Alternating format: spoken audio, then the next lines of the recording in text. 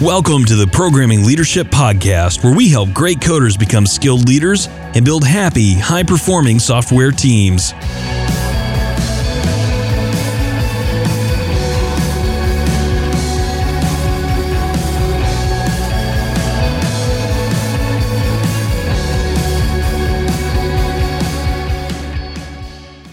There is always more information. Esther Derby, PSL, May 2019. Esther said this statement as we were debriefing in one of our sessions at Problem Solving Leadership, which was originally designed by Jerry Weinberg back in the 70s. If you can imagine, the same leadership seminar, workshop really, has been running continuously for like 40 years. And in that moment, we were trying to make sense of some situation.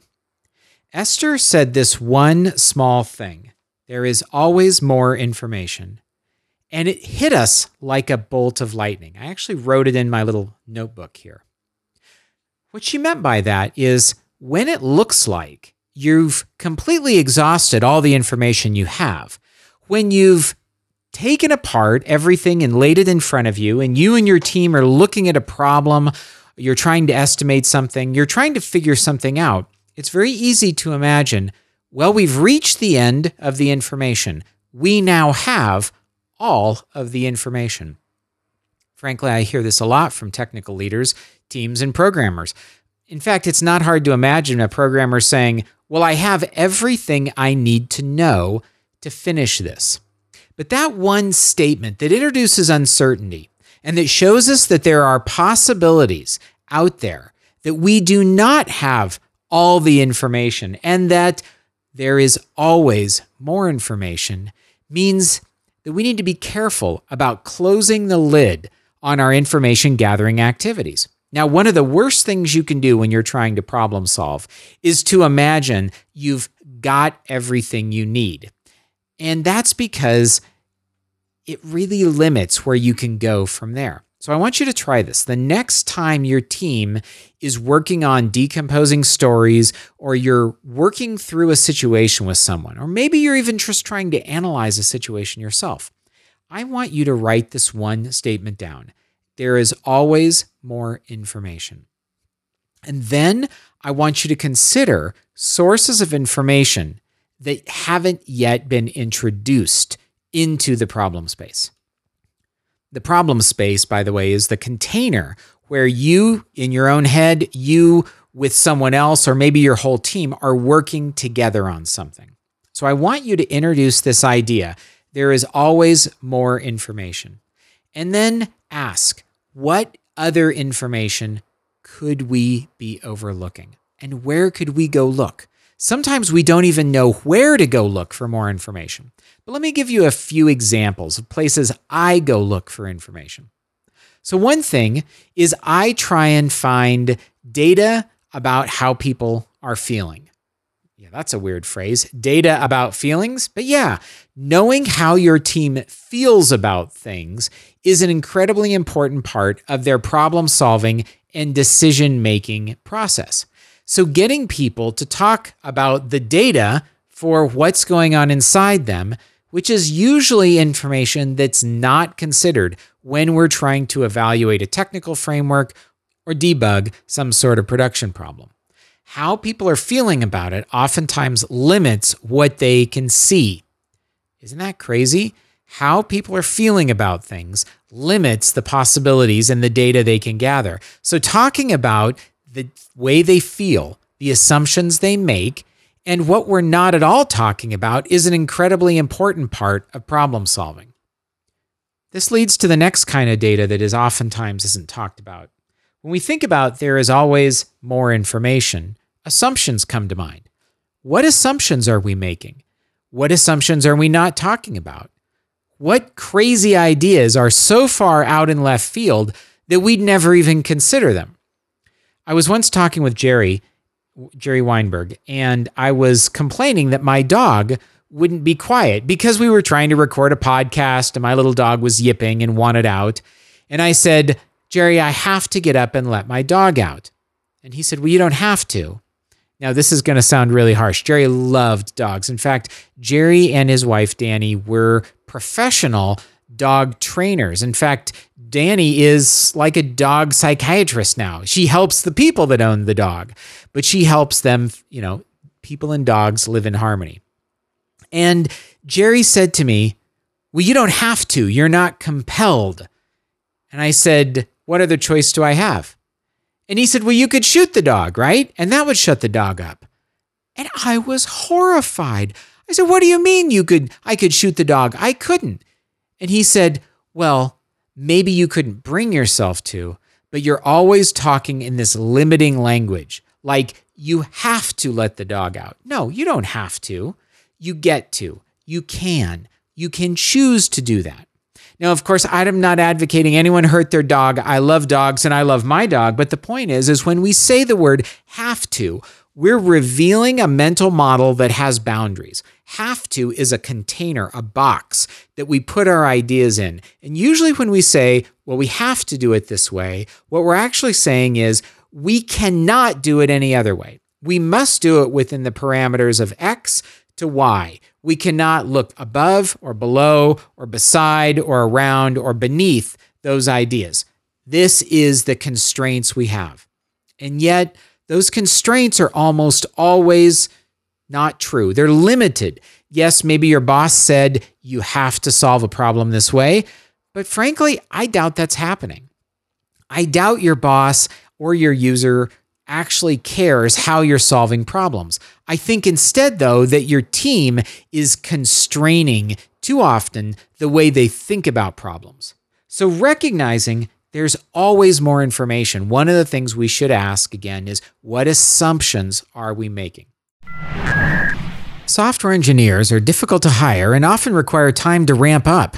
So growing the existing team can be the most immediate and effective way to move the needle on value delivered. But growing the existing team, that is building career frameworks and finding additional opportunities to develop engineering talent, can be a vague and daunting task. Join us on August 1st to hear from panelists Erica Stanley, Laura Hogan, and Matt Greenberg as we discuss various approaches to facilitating growth in software engineering teams. We're going to discuss how to build career ladders that create alignment, drive momentum, and reinforce your company's values, best practices for introducing, changing, and communicating expectations around career growth, strategies for helping team members grow beyond title changes and promotion. And we're going to take your questions live.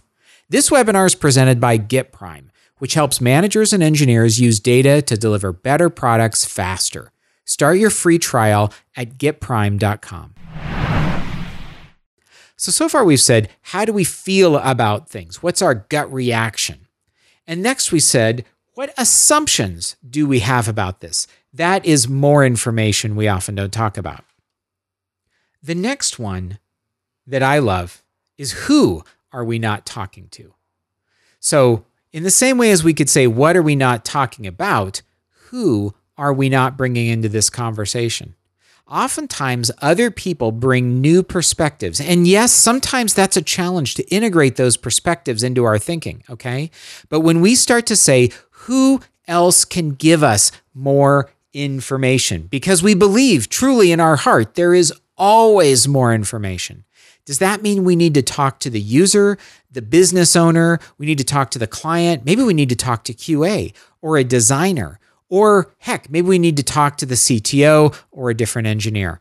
I don't know who we need to talk to. And by the way, the word need is also a little bit wrong too, because it's who else could we talk to? The more perspectives we get, and the more we can map out the perspectives of different people, the more holistically we see the problem. There is always more information. Here's another place to get information, and that's breaking things up into distinctives. Okay, I'll be honest, I've been taking a course at eCornell, which is like Cornell's online university thing, and they have a really wonderful systems thinking course. And in it, I've learned this 4-part approach to systems thinking, which can be categorized as DSRP: distinctions, systems, relationships, and perspectives. And so when you think about a bug, a behavior in the system, a problem, that problem can always be decomposed into smaller, distinct problems. And then from there, you can continue decomposing them. Now, why is that important? That is incredibly important to systems thinking, because when we see that we take one thing we call the problem and we break it into 4 things, we recognize that the same solution may not fit for all those problems. Or actually, even more often, maybe only one of those is a problem and the other 3 are just factors. Let me give you an example. I was speaking with someone the other day who had an engineer who lives in a neighboring city, is trying to move to the city where the team is co-located. That was part of the hiring agreement, but keeps finding reasons to work from home. Yes, it's a 90-minute drive, but the reality is that that's where the job is. It's a co-located job. And the manager was frustrated because the person left unexpectedly in the middle of the day after a few months' work. Oh, I need to go home. I'm just sending a Slack message to everyone saying I'm working remote for the rest of the day. Now, this might sound totally reasonable to you. When the manager went back to the person and said, wait, you're doing what? I need you here. The person said, well, you should probably hire someone to be there, who can fill in, because I'm not able to work on all of my most important projects anyway. So now the manager has a whole bunch of stuff running around in his head. And when they pinged me on Slack, we were able to talk through it. And I immediately saw that there were actually multiple things occurring at once. And this is where it goes from a big mess, and systems thinking helps you turn a big mess into discrete, smaller situations. So one of the first things I did is I created distinct problems. I said, well, one of the situations is that the person who should be on site is not able to be on site.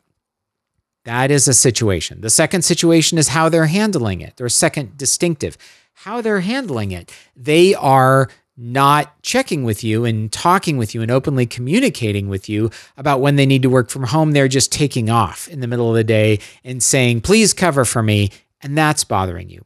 And now third, there's the idea that they're not able to get their most important work done. So maybe you should hire someone to offset some of that work. And yet all of those 3 things got jumbled into a 30-second conversation that left the manager feeling really frustrated and overwhelmed. Now, after we took it apart, and by the way, taking things apart is a way to get more information. So yes, this is a way to just embrace that rule. There's always more information. So taking it apart, we said, does the problem of the person not being able to get all of their most important projects done have anything to do with them being not co-located? Well, turns out it didn't. Those were separate problems. So the idea of hiring someone to help was completely disconnected from the fact that they really needed to move to that town and join the co-located team. Now, was the fact that they hadn't moved to the town yet related at all to the fact that they were not clearly and respectfully communicating with their manager? No, that was a separate issue. Did all these have a relationship to each other? They did. It was a temporal relationship in time. And maybe you might say a little bit of causation. One thing sort of caused another behavior or led to. Without causation, maybe you say correlation. But either way, they were related in time and proximity. But ultimately, these 3 things were separate. And with that, the manager could go back to the person and say, I have more information. I see 3 distinct issues, not one. And I think we should address these as 3 distinct issues. The first one being, are you able to do this job where the job needs to be done? The second one is our relationship. Why aren't we communicating effectively about this topic? And the third one is, why can't you get your most important projects done? And how can we help you to do that? Because jumping all the way from A to Z to say the solution is to hire someone to fill in and do the least important work is really not going to fix problem A, B, or C, right? And it probably will introduce more problems because that's what solutions always do. So breaking something down is a way of getting at the more information that is inherent in every situation. I think that you should try and practice asking, how do we feel about this? What assumptions are we making? Who else's perspective and ideas need to be brought in here? And how can we break this down into smaller pieces so that we can check and see if a solution is the right fit for all these, or more often, we need to have different approaches and solutions to different situations. Because sometimes, as you might expect, when we fix one thing, we actually make the whole situation worse because we haven't broken it down and thought about it systemically. I'm Marcus at marcusblankenship.com. This is the podcast called Programming Leadership. Thanks for joining us today. Send your questions into Marcus at marcusblankenship.com and I'll answer them on the air. And go be with your team. Thank you for listening to Programming Leadership. You can keep up with the latest on the podcast at www.programmingleadership.com and on iTunes, Spotify, Google Play, or wherever fine podcasts are distributed. Thanks again for listening, and we'll see you next time.